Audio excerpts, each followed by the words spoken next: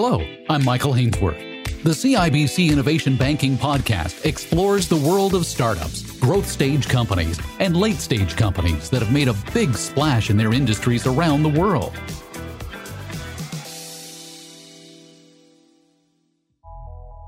Startup entrepreneurs looking to raise funds found 2021 to be a far better year to fuel inject their business than the year before.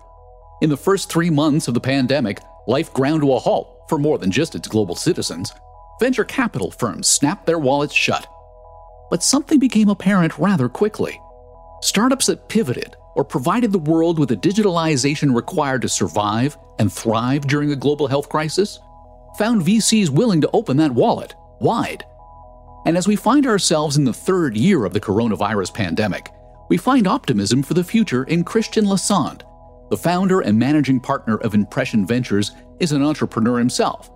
He took what he learned working at video game giants Electronic Arts and Lucasfilm and applied them to Android software development firm Claystone. And the lessons learned there inform his work as a VC. And if you believe his social media profiles, he's not interested in a high profile. He's a, quote, fintech VC. That's it. Super boring. End quote. Wait, what? Yeah, I think it's a little nod to venture capital is sort of over-glamorized in the media. And in my view, and I guess in Impression Ventures, is we're not supposed to be celebrities. Our company's success is our success. And so at Impression Ventures anyway, we really want our companies to be successful and them to be the celebrities, not us. And didn't I read somewhere that the smartest people are often the most sarcastic as well? I'll go for that. I've always said that to be a successful VC, you need to have equal parts optimism and cynicism. And so cynicism and sarcasm, I think, come hand in hand to a certain extent. So I guess it's also a little nod to that. Well, you started your career as a video game programmer. How does the problem-solving nature of programming inform your work as a VC? In video game programming in particular, the central problem with video game programming is that you're trying to extract as much performance out of very limited hardware as possible. And so it's very much on the bleeding edge. So as it turns out, not completely unintentionally, it's a great launching pad for really a deep dive into technology, which of course is a great training ground. As a VC, we invest in technology and technology companies. But a bit more, interestingly, I think what I realized working, especially early on in my career at a company called Electronic Arts, and worked on a product called Ultima Online, and we had a little over 300,000 subscribers, and this was in the late 90s, early 2000s, when people had to dial up to be online subscribers. And we're trying to eke out every bit of performance as we can, was really an introduction that the business problems in many ways were just as interesting, to me anyway, as technical problems. And so that was a great launching pad for problems are kind of in a way created equal, and it's whatever interests you in solving them is a great launching pad for what I do today, which is, again, solve problems just at a different scale, if you will, than the technical programming problems I used to solve back in the day. So then how did the differences in the way Electronic Arts and Lucasfilm helped you decide to build Impression Ventures? Maybe not Impression Venture directly, but I was working at Electronic Arts, working on Ultima Online, and that was my first sort of foray into the business of companies. And then I shifted to LucasArts, and obviously technical problems, lots of really interesting technical problems that we solved there, and launched a couple of fantastic games. But one of the sort of things that hung with me for a long time was just the vastly different approach to effectively the same business these two businesses took. And that has stuck with me to this day, which is there is no right way to run a business, if you will. There are almost an infinite number of paths that one can take in building a business. And understanding the right path for the right company with the right team is as much of the challenge as all the other challenges of product market fit and customer acquisition and so on and so forth. So the gift that those two companies in particular left me, that I've contained with me to this day, is understanding really that there's vast differences in the way you can run exactly the same business model, and that's really valuable. Meantime, you described launching Claystone as your successful failure. I suppose every good entrepreneur sees failure as a learning opportunity. So what did you learn? I had read a lot of books, and obviously was in the Valley prior to Claystone, and you certainly get indoctrinated with this, fail fast mantra and, build companies quickly. And so Claystone in many ways for me was putting all of those practices to work of test, launch, learn, iterate, test, launch, that continuous learning loop. And we did exactly that and sort of disproved our thesis in about a little over 12 months. And that was seeing that process work, not an eye-opening experience for me, but a validation of in fact, that fail fast, if you will, but more importantly, the test, iterate, and learn loop. And so that has stuck with me to this day. And also just that really was the launching pad for Impression Ventures, because I had built up a whole repertoire of how-tos, if you will, for building tech companies. And it turns out that was a great sort of starting point for Impression Ventures of like, how, I have all this experience. I want to share it. I want to share it with some capital. And that was really the genesis of Impression Ventures. What's the biggest how-to that you collected from Claystone that people don't realize is as big as it should be? Customer acquisition, as it turns out, actually is, in my view, actually fairly easy.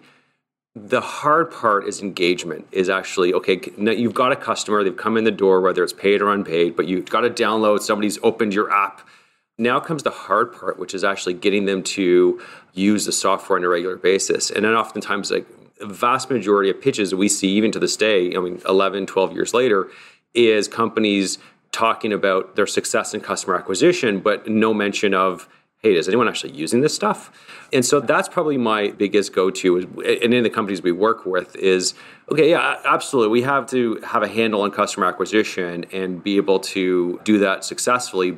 But equally important is customer retention, and more important than customer retention, but actually engagement. And how do you maintain that engagement? Because there may be a perception that once you've acquired the customer, well, the hardest part is done. That's the art in the science of tech startups, if you will, because the engagement really comes down on a per company basis, on a per feature set basis, what it is, the value that you're bringing to the customer. And sometimes the value you're bringing is on a monthly cycle, for example. I don't know, it's tied to a calendar date, if you will.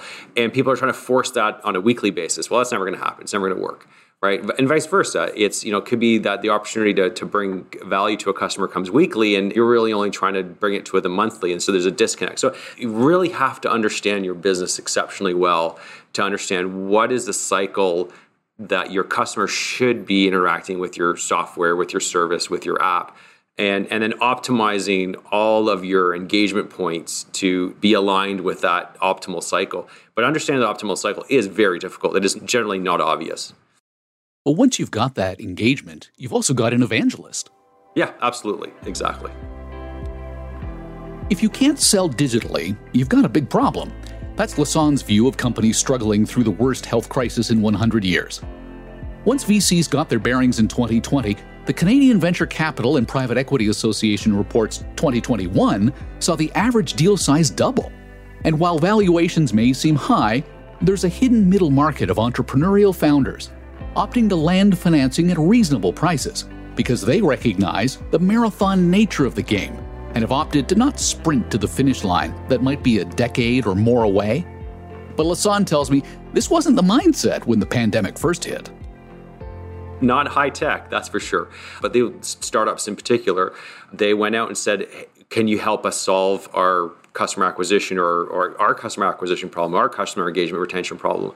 Now that the old ways of engaging with them are gone, can you help us with that? And of course, so then we saw first an acceleration in adoption of tech software and fintech, which of course then accelerated investments into fintech. And so it has been a banner fintech environment for the last, since sort of June, July-ish of 2020.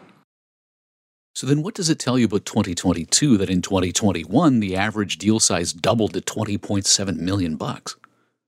It is a good measure of the environment that we are in. Once a customer can engage digitally with whatever financial service product that they're dealing with, very rarely have we seen them wanting to go back to a pen and paper. So, if you're a very late adopter, let's say of check imaging on your phone, but now that the pandemic has taught you how to deposit your check on your phone, you're not going to go back to the branch to deposit your check. It's just too darn easy to use it on your phone. That's just a very simplified example of this sort of shift. So we have not seen a shift back to the old ways, and we're not forecasting that shift back to the old ways. I just don't see that happening. What may happen, it may not happen in 2022, but maybe more like 23 or 24, is the adoption of fintech solutions is likely just to lose momentum, if you will. Like at some point, there's going to be a loss of steam. we're still in the depths of the pandemic, lockdowns all across North America. So that's just going to continue to accelerate or continue that momentum into fintech. But post-pandemic, whenever that is, and I'm definitely not trying to predict when that's going to happen, but post-pandemic, we would imagine that there would be a slowdown of de-acceleration, if you will. But it'll be interesting to see when that starts happening. Obviously, this Omicron, for me, has shifted that date out even further out, which is, I guess, good news. But yeah, it's very hard to predict the future. We just are expecting a reversion to the mean, if you will. And I think that's a very healthy thing in general, is a reversion to the mean. So then what are some of the signs we ought to be looking for that shows that the trend is slowing down? I think the signs will be hard for the public to read. I think those of us on the front lines will see it first. Just lengthening time for partnership inking deals, less POCs, less pilots, or those pilots now taking longer, adding a month here, adding 2 months there. That's going to be the reversion to the mean. Is just things will start to take longer than they have now, and things have been accelerated. POCs and pilots have been shortened. Sometimes we've seen contracts go straight to commercial terms. I think the reversion will be back to, quote unquote, business as usual. And that's probably a good thing in general. You've described valuations today, meantime, as a tale of two stories. What do you mean by that? There are those who are taking advantage of the acceleration in the marketplace and commanded frothy multiples, if you will. But that is only that one half of that story. The other half of the story is there's still, and I would say actually still the majority of deals are out there that we're seeing are valuations that are similar in line to the valuation expectations of even a decade ago. In other words, the seed stage anyway, we've not seen a massive increase in valuations. And at the A stage, I would say we've seen an increase in the valuations, but they're in line with the growth changes in the businesses. In other words, if companies are growing faster, higher revenue numbers, of course, their valuation should be higher to commiserate with the increase in growth and revenue. So we've always had outliers. We've always had companies at the seed stage, trying to command $100 million valuations and on largely vaporware. That was the case in the 90s. That was the case in the 2000s, and certainly in the case in the 2020s. Maybe there are a few more today than there were a couple of years back. And they certainly grab media's attention. But I would say that they remain the exception, not the rule. The rule is most startup founders realize they're on a 10-year journey. If they raise capital at the very peak of a bubble, they very much price themselves out of the market if the next time they go to market, the bubble has deflated and we're at a trough, if you will, of valuations. That's a big drop from the top down to the bottom. It's much safer to sort of continue trying to raise at the average mean valuation if you can. And we certainly see a lot of smart CEOs out there doing that. So those founders who recognize it's a 10-year journey, it sounds like they're recognizing the importance of playing the long game.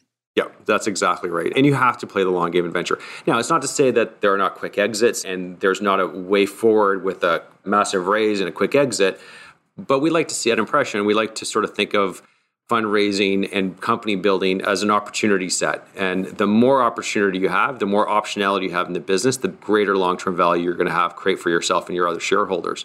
And so picking a single path limits optionality. It limits your options. And that's generally a bad thing versus a good thing. And a much safer bet for you and your entire shareholder base is to have as many potential paths forward as possible. So it sounds like as part of that tale of two stories, we're seeing high valuations, but there are companies at reasonable valuations and sizes. They're just not getting picked up by the media. Bingo. I wonder, with the consumer and retail sectors seeing significant investment growth, I think it's 5 times greater than what we were at the low of 2018. How does a startup in this space with reasonable valuations and sizes that's not getting picked up by the media get VC attention in 2022? It's a challenge. The attention span of VCs seem to have shortening over time. And so being able to then demonstrate, VCs take meetings. We're paid to take meetings. So getting a meeting shouldn't be hard. But in that meeting, showing to those VCs that your solution truly is 10x better than the next best alternative, that's what gets people's attention. That's what gets meetings. And that's what gets investment. Then how do you quantify better? How do you know something is 10 times better, not 2 times better? You're asking the hard questions. Generally, it's customer adoption trends. We look to see how quickly customers adopt this and how customers engage with the solution.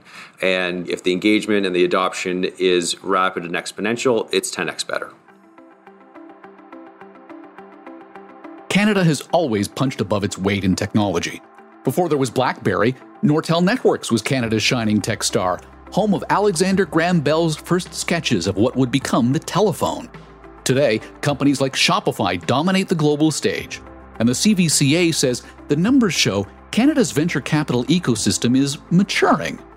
So to veteran VC Christian Lassonde, what does a mature ecosystem look like? One where there's very little government dollar involvement in the support of the venture capital funds in Canada. Not to say that we don't have government involvement, there's not a national initiative and strategy around technology and innovation. There should be, we absolutely should have one. But 10, 12, 15 years ago, the venture capital funds in Canada were decimated. There were very few of them around, and the federal government very wisely formed a program in order to kickstart the venture funding scene in Canada. That was successful. I mean, we have many, many more venture funds today in Canada, but it's time, in my view, that the venture funds in Canada should sort of stand on their own. I mean, their performance, their 10-year performance, their multiple fund performance should be able to get funding on its own behalf, not without government support. That's very definition of a mature industry. If not there already, I think we're very close to that. The numbers also show that U.S. money flowing into Canada is doing so at record rates. And what should that tell us about the U.S. appetite for Canada? My view there is it's less about the appetite for Canada and more the appetite for non-U.S. deals. And we're a very convenient spot for deals, to be honest with you. So maybe it is appetite for Canada. There has been an absolute shift in the last 10 years. I mean, I remember meeting with companies very early on in Impression, and I would say easily more than half the companies were building X for Canada and put X whatever you want in there. I really, really don't hear that anymore. I mean, it is a shocker when I come up with a company and they've set their sights on building a small company in Canada for a Canadian-only solution. And that shift in mindset to a global footprint, we are building whatever we're building for a global audience, is definitely attracting capital not just from inside Canada, but from globally, including the U.S., obviously. And so I think that's a recognition of that. But I think there's also a bit of that is U.S. investors' diversification away from the U.S. They want exposure to other markets, and rightly so, Canada should be one of their destinations. To what do you attribute Canadian startup entrepreneurs recognizing that there's a whole wide world out there? Do we give it all to BlackBerry? Does BlackBerry get all the credit? I would say Shopify probably gets more of the credit than BlackBerry at this point. I don't know if I have a strong opinion on that one. Recall, I wasn't here from 2000 to 2010. I wasn't here, and very much, in that sphere, and frankly, not even the rest of the United States was even. I wasn't even aware what was going on in the rest of the U.S. I was just only aware of what was going on in the Bay Area. BlackBerry put us on the map. Shopify continues to put us on the map. You could argue that Nortel, even before that, put us on the map as well. So Canada has a lot of great tech stories. We just aren't very good at telling them for the most part. You've opened your checkbook recently for True State on estate document management, Owlco on financial services AI. What interests Impression Ventures these days? I mean, anything fintech, obviously related. And we invest both direct-to-consumer businesses like Wealthsimple to B2B businesses like Owl, which is selling fraud detection software to insurance companies. So, fraud continues to be an area where we love, not because we love fraud, but because the opportunity to detect fraud, either prevent it altogether from happening or detect it, as a net benefit to consumer. I mean, it extract that fraud from whether it's an insurance or banking product, and that value gets returned right back to the consumer in the form of effectively lower costs of that product. So we really like that. We're continuing to look at the housing market and how to make housing accessible. We've made an investment a little over a year ago in a company called Fraction. Thematically, it's right on that theme, and we continue to look at that space. We continue to look at the wealth management space. So many of the entrepreneurs that I speak to who are still working with venture capital firms are also taking on debt financing at the same time. At what point should a startup consider debt financing in addition to or instead of talking to someone like you? Yeah, I think the two go hand in hand. The sweet spot is when you have a repeatable business model and your debt finance can begin to feed the beast, if you will. In this case, feed the acquisition of customers out of profit unit economics. If you've got positive unit economics, in other words, you can buy a customer for $1 and over a year, over a month or whatever, they can give you $1 back or $2 back. then you want to be able to invest as much into that as possible. And this is where venture debt is a great offering, if you will. So venture capital is really for the expansion of your services, the building of your services initially, and the expansion of your services. Venture debt really is best suited, in my view, for expansion of the customer base of the current offering you have today. And so they work really well hand in hand. So early stage, so seed companies don't tend to get venture debt because they're still in that we're building the thing that we're going to sell stage of their business. But once you have the thing that you're selling and it's selling positively on unit economics, that is a great opportunity. We have conversations at the board level with our portfolio companies when they should be going to get venture debt. And of course, CIBC is at the top of that list. So as far as the year ahead, are you more optimistic that it's going to be better than the year behind us? Yeah, I mean, again, at the start of this podcast, sort of mentioned that, VCs have to be equal parts optimist and cynics. When it comes to the world ahead, that's where the optimism comes in. I'm very optimistic for what, the deals that we're going to see, the companies we have in the portfolio today. And yeah, you can't be in venture capital without fundamentally believing that the future ahead of us is better for humanity than the past. If you're not, then you're in the wrong business. Christian, thank you so much for your time and insight. No, my pleasure. Christian Lassonde is the founder and managing partner of Impression Ventures. Startup entrepreneurs looking for the financial fuel to move into their growth stage need to show their product or service isn't just twice as good as what's already out there. It needs to be 10 times better. It needs to provide a struggling market with a product that helps them overcome the hurdle of a global pandemic, even after COVID-19 is in the rearview mirror. And it needs to focus on that 10-year journey that builds on initial success by turning its customers into evangelists. I'm Michael Hainsworth. Thanks for listening.